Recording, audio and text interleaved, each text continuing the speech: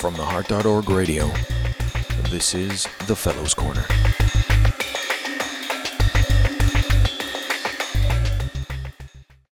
Welcome and thank you for tuning in to the Fellows Corner. I am Robb Kociol, a cardiology fellow at Duke University Medical Center in Durham, North Carolina. We are fortunate to be joined today by Dr. Adrian Hernandez, Assistant Professor of Medicine, Division of Cardiology at Duke University Medical Center. Dr. Hernandez also has a faculty appointment at the Duke Clinical Research Institute. Dr. Hernandez is a true thought leader in improving the care quality and outcomes among heart failure patients. He is involved with the American Heart Association's Get With the Guidelines Heart Failure Quality Improvement Initiative, serving as the co-principal investigator of the Statistical Coordinating Center here at the DCRI and the ACC Hospital to Home Quality Improvement Quality of Care Initiative. He has extensive original research publications related to heart failure outcomes, quality of care, and clinical effectiveness. Dr. Hernandez and colleagues at Duke were recently awarded an AHRQ DECIDE grant to perform comparative effectiveness research related to heart failure. The topic of our discussion today is improving outcomes among patients hospitalized for acute heart failure. As we all know, heart failure is a highly prevalent and growing problem in the U.S. Heart failure is the most common discharge diagnosis among patients aged 65 years and older and costs the U.S. healthcare system over $38 billion annually. As many as a quarter of those discharged after a heart failure admission will be readmitted to the hospital within 30 days. In fact, Medicare is publicly reporting hospital-level 30-day mortality and readmission rates for heart failure patients as a quality metric, which is focusing increased attention on these outcomes.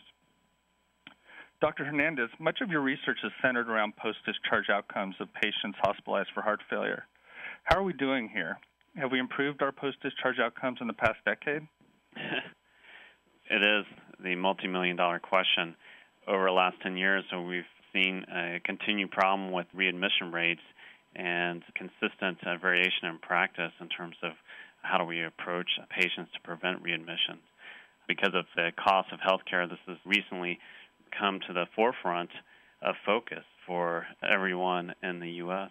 practicing medicine. Sure. As you mentioned, 30-day readmission rates have become an area of intense focus. What's the reasoning behind this?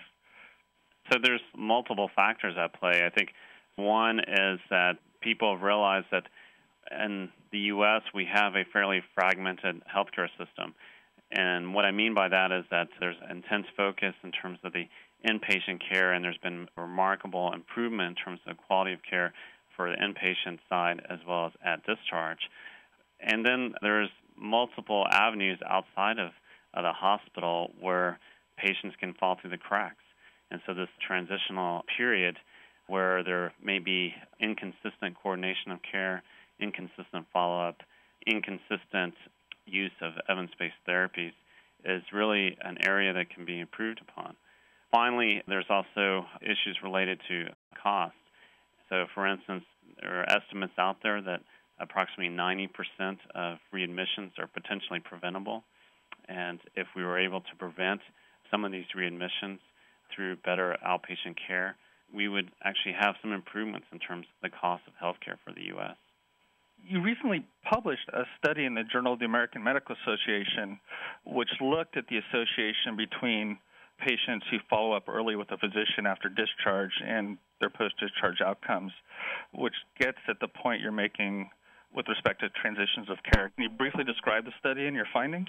Yeah. What we were interested in is to see two things. One is simply when patients are discharged, who do they follow up with, how soon do they follow up with those practitioners, and then two, whether it mattered in terms of either the time period of follow-up or the type of provider. And what we found was that follow-up varied across Get With the Guidelines hospitals, that patients may or may not see their primary care physician or even a cardiologist after a heart failure admission within 30 days, that if we looked at the early follow-up period, that is within 7 days, most patients did not see a physician during that time period, which is often considered a vulnerable period in terms of transition of care. Hospitals that had more consistent follow-up patients during that early period within 7 days had lower readmission rates. The other thing that we showed is that the types of physicians that patients see during the inpatient to outpatient setting varies. it's more common than not that patients will see different physicians on the inpatient setting versus the outpatient setting, and this highlights the need to coordinate care between those two areas. And then finally, that within 30 days, most of the follow-up is done by primary care physicians, so either general internists, family practitioners, and also highlights the need to make sure the information and care during the inpatient setting is translated to those physicians as an outpatient setting. These findings are certainly interesting, and as you mentioned, highlight the need for us to improve these transitions of care from the hospital to the home setting. So we found this association between early follow-up, as you mentioned, which I believe was defined as follow-up within 7 days of discharge, and decreased readmission rates. What's the next step here in translating these findings into improved outcomes for patients? Right. So there's been, other studies that have highlighted the need to have coordinated care, and so one of the things that we're very interested in doing is actually trying to, one, understand what types of patients don't receive that early follow-up or coordination of care, and then two is also to validate the findings through prospective studies. So one can imagine doing prospective trials where different types of follow-up are used and compared. So understanding whether in-person early follow-up is the key ingredient, whether other types of follow-up can be done during the early period that could impact readmission rates, and seeing if we can actually improve outcomes for hospitals here in the U.S. In your discussion piece, you mentioned that this transitional time is a vulnerable period for heart failure patients. What other aspects of the transitions of care are important other than physician follow-up, and what are areas under active investigation to improve these transitions? Right. So I think that it's important to realize that early follow-up is not the silver bullet. This is going to take a multi-pronged approach in terms of improving readmission rates. So other things that may have an impact is establishing a safety net for patients during the post-discharge period.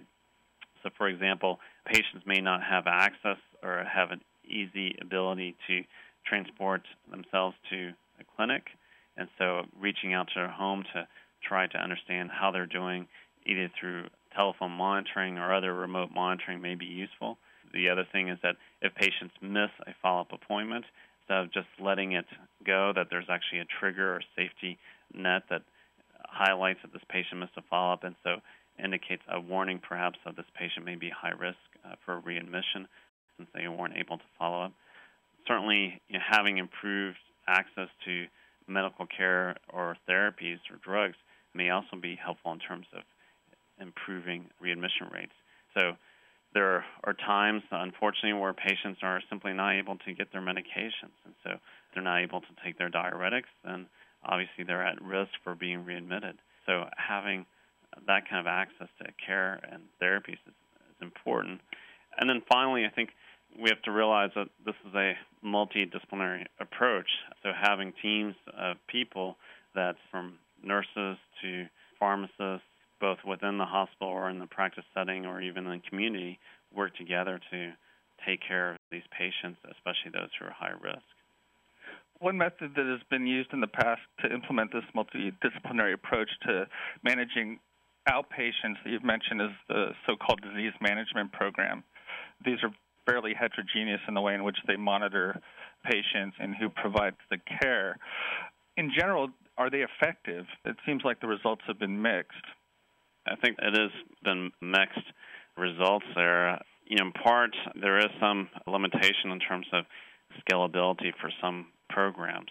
And then while having in-person contact is actually pretty effective, and that may be one of the most effective means, that can be difficult to scale up to every patient. So there has to be a way to try to identify those patients who are the highest risk for readmission and to target those patients. The other thing that's also a challenge is that right now there's not a direct reimbursement for disease management. So it still has to work within what we have now in terms of a payment system. And so there may be some hospitals that have very strong incentives to develop and support such disease management programs. And so you can imagine perhaps smaller hospitals, if they have multiple practices that are not necessarily united, that they may not have economies of scale to develop a disease management program or support it, whereas hospitals that are larger that may have some more flexibility in terms of structuring a disease management program have the ability and perhaps a stronger incentive to do that. So we still need to line up incentives to help have those kind of disease management programs be effective. And so there needs to be something changed in terms of the payment policies, either direct reimbursement for such efforts or even rewarding hospitals that have improvement in their readmission rates over time. So your second point for sure is well taken in the sense that hopefully with the healthcare reform and some of these new pilot programs, there may be incentives which promote establishing disease management programs and rewarding hospitals for keeping patients out of the hospital. To get back to your first point, there's somewhat of a need to select patients who are at high risk and may benefit most from the disease management programs. How good are we at predicting patients at high risk for adverse outcomes? Well, we're not very good there. So most models in terms of identifying those patients who are readmitted perform relatively poorly, so with the index of 0.6 or so. And so that just shows that either what we have in terms of the routine information that are entered in these types of databases is not enough in terms of the clinical characteristics of patients who are readmitted, or there's something else in terms of the system of care that's unaccounted for in terms of understanding who gets readmitted. So we definitely need to improve on those readmission models in order to have effective care to prevent readmission, and that's actually going to require a new data or a new understanding of why patients are being readmitted and how those events can be prevented. And do you think understanding factors related to those transitions of care that you mentioned before may be able to improve our ability to discriminate among those patients that are high risk for adverse outcomes? Yeah, so I think one of the things that's a challenge is that most data comes from the information that's known at admission. So there's a lot of things that change during a hospital stay that may be informative. Then at discharge, there may be important factors in terms of their social or economic or psychological setting that may impact readmission rates. And little information is known about those areas. And then especially in terms of the transitional zone, what social fabric that they live in that may support or don't support their care, understanding what those factors are and how those can be leveraged in terms of preventing readmission, or at least identifying those patients who are the highest risk who don't have, say, the social support or access to care, may be a good target here. Certainly makes sense. Dr. Hernandez, this is exciting work that you're doing, and I think that it's going to make a huge difference given the burden of heart failure on our society and the suffering it causes. I wanted to take a step back in our last few minutes that we have and just ask you a little bit about your own career path. You've developed an extraordinarily successful research career in a very short period of time, and as we've discussed, have made important contributions to improving the care of heart failure patients. Can you describe how you became interested in heart failure outcomes and quality of care?